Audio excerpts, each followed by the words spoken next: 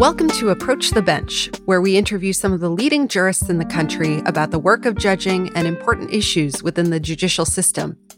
I'm Kara Bayless, a features reporter here at Law 360, and this month we're talking with Judge Juan Villasenor of the Eighth Judicial District of the state of Colorado. About a year into his tenure on the bench, Judge Villasenor hadn't given much thought to a quirk in his state's rules of civil procedure that allows jurors to discuss a case during trial.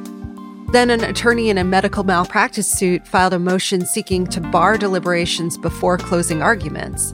And that sparked a sort of research project for the judge, who learned all about the history of the practice in Colorado and in other states. He then sought to educate other judges about the benefits of allowing jurors to deliberate as a trial progresses and about another Colorado rule that allows jurors to ask questions of witnesses. He wrote in Judicature magazine praising both unusual practices. We asked Judge Villasenor about how they play out in his courtroom and about the lessons learned during his relatively young judicial career. This interview has been edited for length and clarity. So, Judge, you wrote in Judicature magazine about Colorado's unusual rules for jury trials, and you said that you always allow for pre-deliberation discussions among jurors. Can you speak a little bit about what that process is like?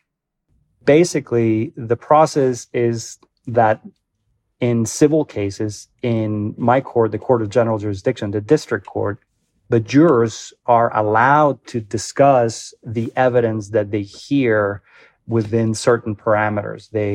We instruct them, I certainly do, that they can do that in the deliberation room only when they're all together. We also tell them explicitly that they cannot reach any conclusions, while they discuss the evidence. I don't specifically carve time out for them to do that, but the time is carved naturally by the trial process, right? Every time there's a break, the jurors have that opportunity to talk about, hopefully, what they've been hearing and listening to as the trial is progressing. It sounds like under the rules, it's an option for judges. It's not something that judges have to do. So why did you want to do it? In Colorado, the presumption is that you should allow it. And so I do, even though I've allowed it in all the civil jury trials that I've had, I do give the lawyers an opportunity to object.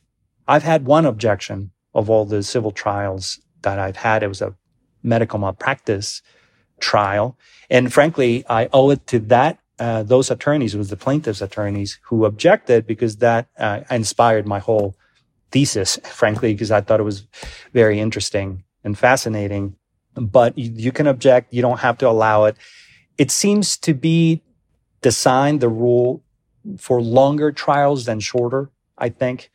Certainly medical malpractice, construction defect, state securities, something complex like that, where you're going to have expert witnesses talking about technical science, difficult concepts.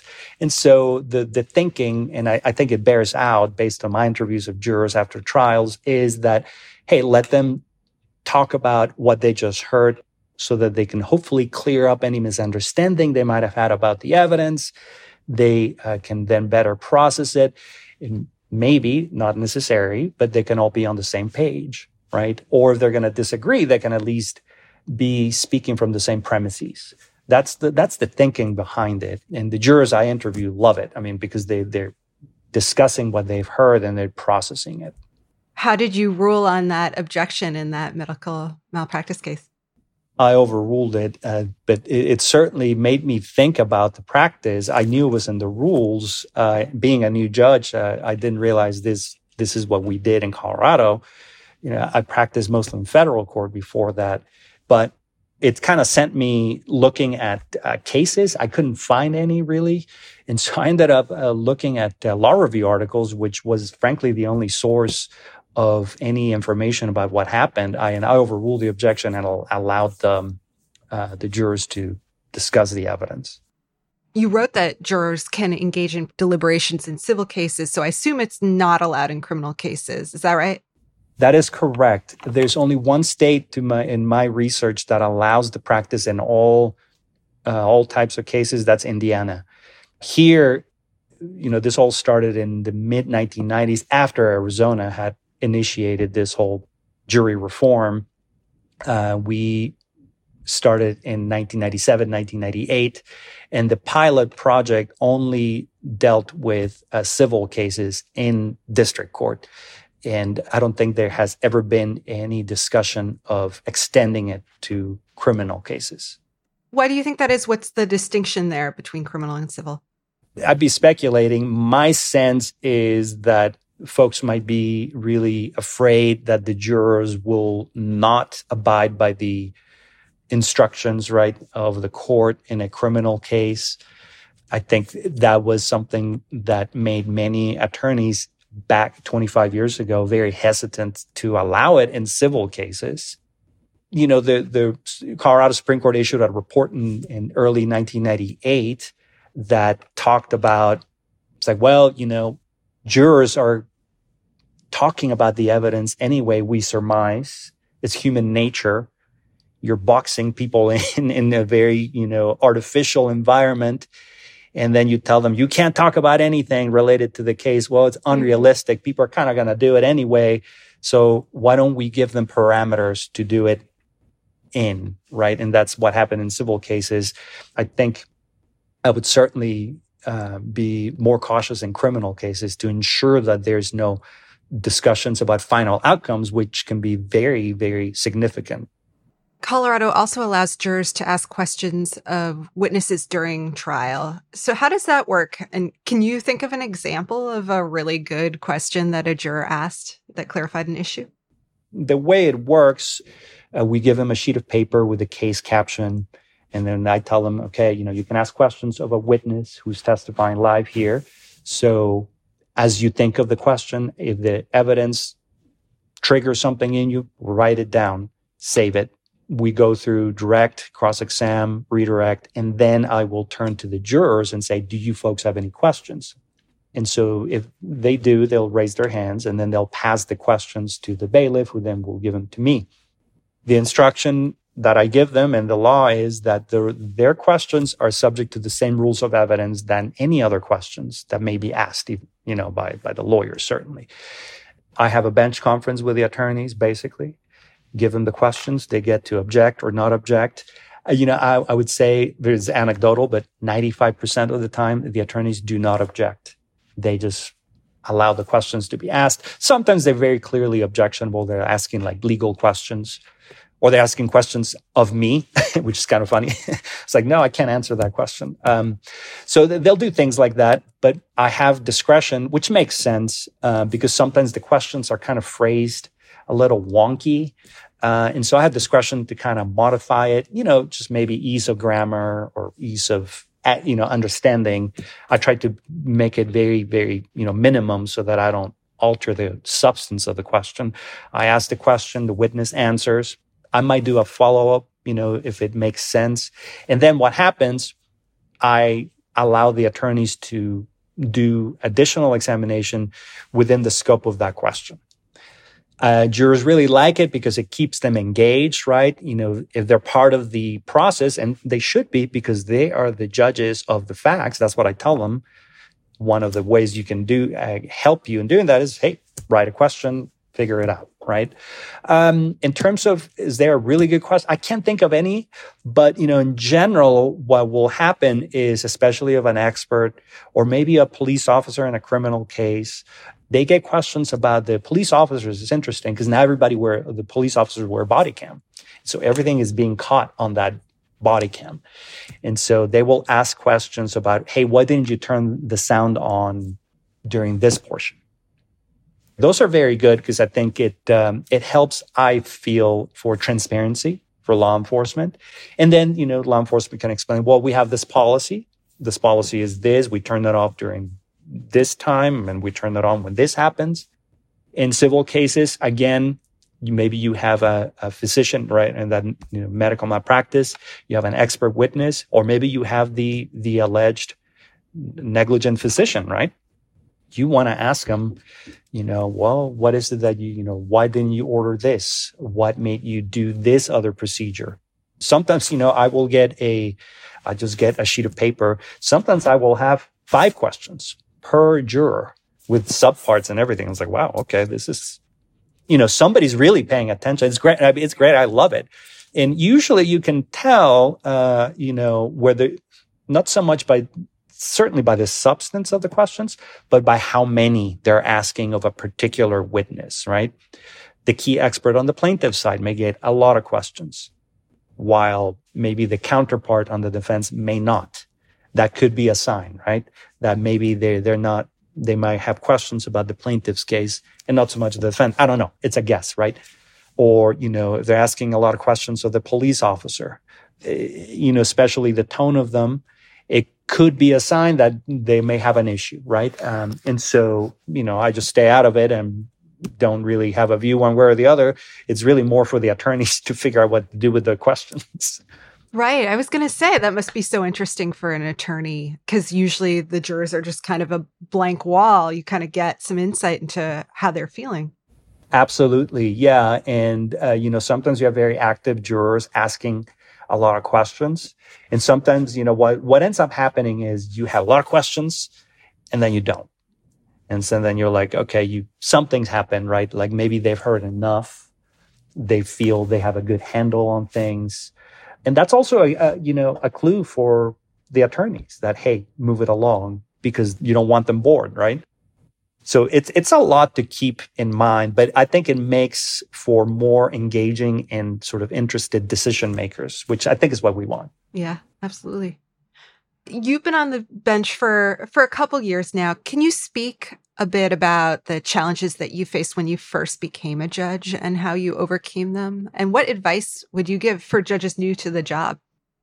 The first is, and this one kind of hits you like a ton of bricks. I don't think anybody's really used to this, is the staggering volume of cases that come your way. Immediately, you're going to have hundreds of cases assigned to you, whether you're in federal or state court, doesn't matter. And so, I've heard it described by other judges, you're drinking from the water hose. It's true. That's what it feels like. But it's all coming your way from all different directions. Cases are going to be at different stages. You're going to have to address them. Setting trials, keeping track of speedy trial deadlines. It's all that, and that's the court's responsibility, right? So all that is certainly very challenging. It gets better in time. You just kind of get used to the madness, if you will, right? You get used to that flow, that overwhelming flow. You're like, okay, I get it, and then you just kind of have to roll with it, literally, and just kind of keep going. But what's really difficult is, especially in a trial court setting, hearing in criminal cases in particular, from victims, from victims' families, from defendants, from the defendant's family too, because they're affected also by crime. And it's interesting, even in sentencing hearings that are stipulated, I have quite a few of those, it's very emotionally taxing, because to keep decorum and order, you tell everybody, hey, if you're going to speak, that's great, but address your remarks to me. You can yell and scream at me if you want, but don't do it at the defendant. So emotionally speaking, this is all being directed to you, right? And so a piece of advice for new judges is certainly learn about secondary trauma, learn about PTSD. Your brain does not distinguish between a real event and a made-up event if it finds trauma, if it finds it traumatic. And so for me, it's really important that you do keep some outside activities. You shouldn't just be writing orders, being at hearings, and then going home and, going to bed or whatever. Exercise, I think, is very important. Find hobbies outside your job, because you do need to decompress. There are a lot of pressures. And it is, I found, impossible to please everybody. It's just not the nature of the job, unless you're doing an adoption, I suppose, or marriage, right? Then it's great. Or in federal court, a naturalization ceremony, and everybody's happy. But aside from that, it's sort of a, somebody wins, somebody loses, and it's just very difficult, because some of these decisions are very difficult to make. You're really affecting people's lives. And so, that takes a toll. So it's really important that you take care of your own mind and emotions too. Is it hard to find the time to do that, though? I mean, you described your caseload as a fire hose. Yeah. Well, now it feels like a garden hose because I'm used to it, right? It's all about perspective. Right. You're a state court judge now. Before that, you were a federal prosecutor. Those experiences seem so different, but how do you think your experience as an attorney has informed your work as a judge? As an AUSA, you have an assistant U.S. attorney. I worked there in Denver for about 10 years, nearly 10 years. You have an enormous responsibility in the cases that you are assigned to represent the interests of the United States. I'm very proud of that work that I did, in particular for me personally, because I'm an immigrant. I'm from Mexico. I'm a naturalized citizen. So it was always a distinct pleasure for me to get up in court, whether I was in state court and federal court, and say my name on behalf of the United States. Doing that makes you incredibly proud, especially as an immigrant. The experience that you bring with that, so I was in the civil division of the U.S. Attorney's Office. And so, but you're a litigator, right? Through and through. So I know what it allows you to learn is how the process works, right? So you are able to understand when an attorney is telling you, hey, we need more time for this, or this is happening in the case, or mediation, or delays, or whatever happens, certainly in a civil case. I understand that because I've been there. I had to look for experts.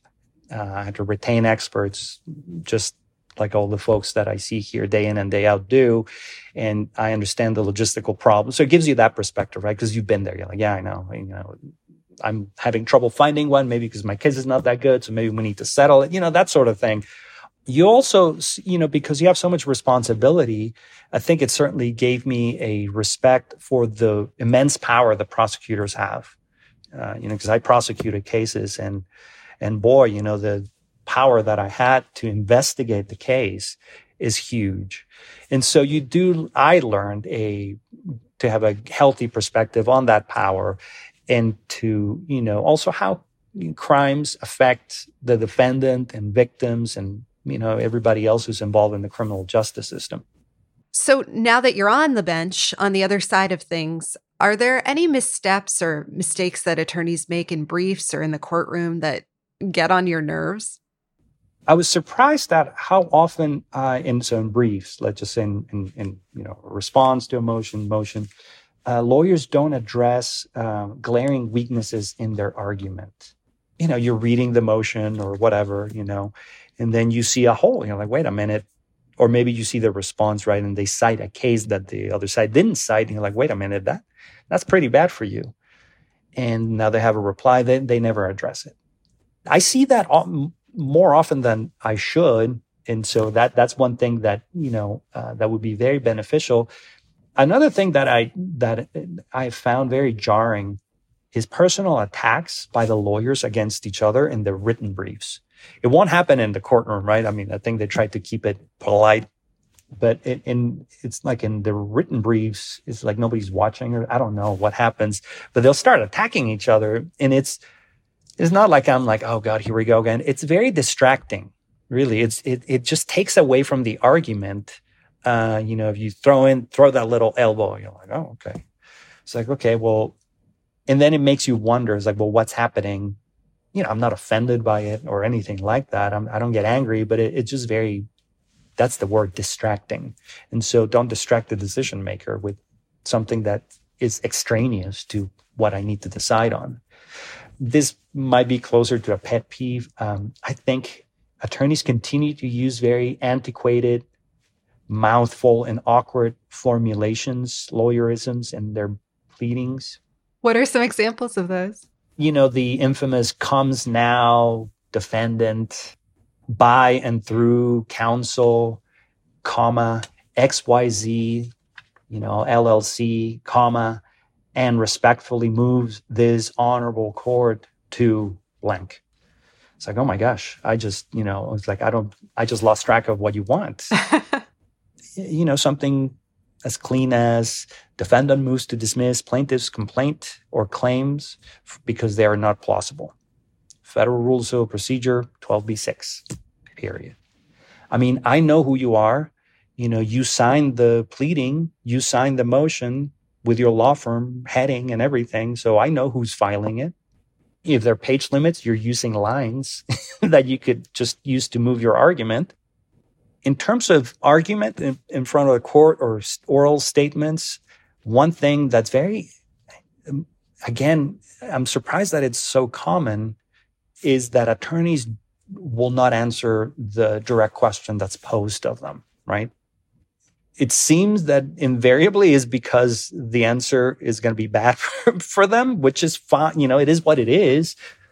But, I did a lot of appellate advocacy in my earlier days in my career. And the tried and true method is I read in books, I read, in CLEs. It was like, just answer it. Yes, no, and then pivot. Is this case bad for you? Yes, it is. But, here's why it doesn't doom the case. Your credibility will go up with the court because you're like, okay, well, at least I got a straight answer from you about this case. You agree that it's not good for you. Perfect. And maybe I'm now going to buy your explanation as to why you still win. But answer it, right? Because if you don't, the judge is just going to ask it again. And the last one is not following a judge's procedures or practices. Judges have these procedures or ways of doing things not to make it tedious for the attorneys, not to make it their job difficult. But think of it this way. This is how the decision maker thinks about the issues that are being presented to him or her. The procedures for how to deal with the Daubert motion, the procedures to how to present a summary judgment or motion to dismiss are there for a reason. It is how that decision maker understands information at a very basic level, really. And so if you present that information, it might take a little more work because maybe you're not used to it. But if you present that information in a way that judicial officer understands it best, then it's going to make everything more seamless, right? You might still not prevail, but at least you will make yourself understood. You will convey the points that you're trying to convey, and make it easier for the decision maker to make a decision, especially if you're going to win. I mean, you want to do that, if you think you're going to win, just, lay it all out the way the judge understands it best, and then you're off to the races. So anyway, yeah, those things I think are things that are not necessarily pet peeves, but I do see, and that I don't think really help the attorneys move the ball forward, in their cases. I love asking that question because judges always have multiple answers. I feel like you had a list. I do. Yeah, I mean, and I don't want to sound like I'm complaining, and it's not. I'd really want to give answers that are helpful to the attorneys, right? To like, okay, this is why we do this. And hopefully maybe that helps, because I want to make the best decision that I can based on the available information that's presented to me. And so if you don't present the information in a way that I like to see it, it's really beyond a petty preference. It's not that. It's really how I understand it, the information. It makes everyone's job easier. Yeah. Judge, thank you so much for speaking with us. We really appreciate you coming on the show. Yeah, absolutely. Thank you for inviting me. It's been a real pleasure. It's been a real treat. We'd like to thank our guest, Judge Juan Villasenor. Our episode was produced by Stephen Trader. Our executive producer is Amber McKinney. Music for the show comes from Law 360's own Kelly Marciano. Thank you for listening.